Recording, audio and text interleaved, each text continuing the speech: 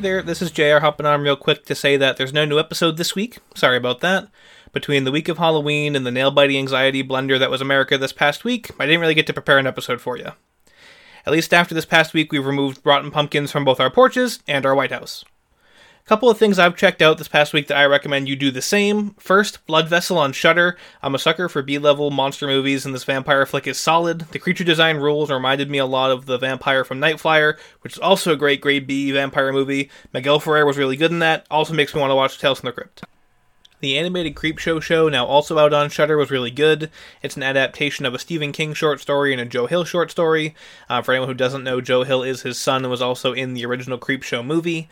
That being said, both of these two short stories they picked for it really fit the Creepshow vibe really well. My last recommendation would be picking up the Synapse Blu-ray release of Living Dead at the Manchester Morgue. I actually hadn't seen that zombie classic before, and I really liked it a lot. It had everything you'd really want from a zombie movie. Definitely recommend it. I promise I'll be back in a couple of weeks with another full episode for everybody. Until then, you can follow the show on social media on Instagram, Facebook, or Twitter. All are at @SlashingsPod, or you can email the show directly at slashingsPod@gmail.com. Until next time, keep it creepy.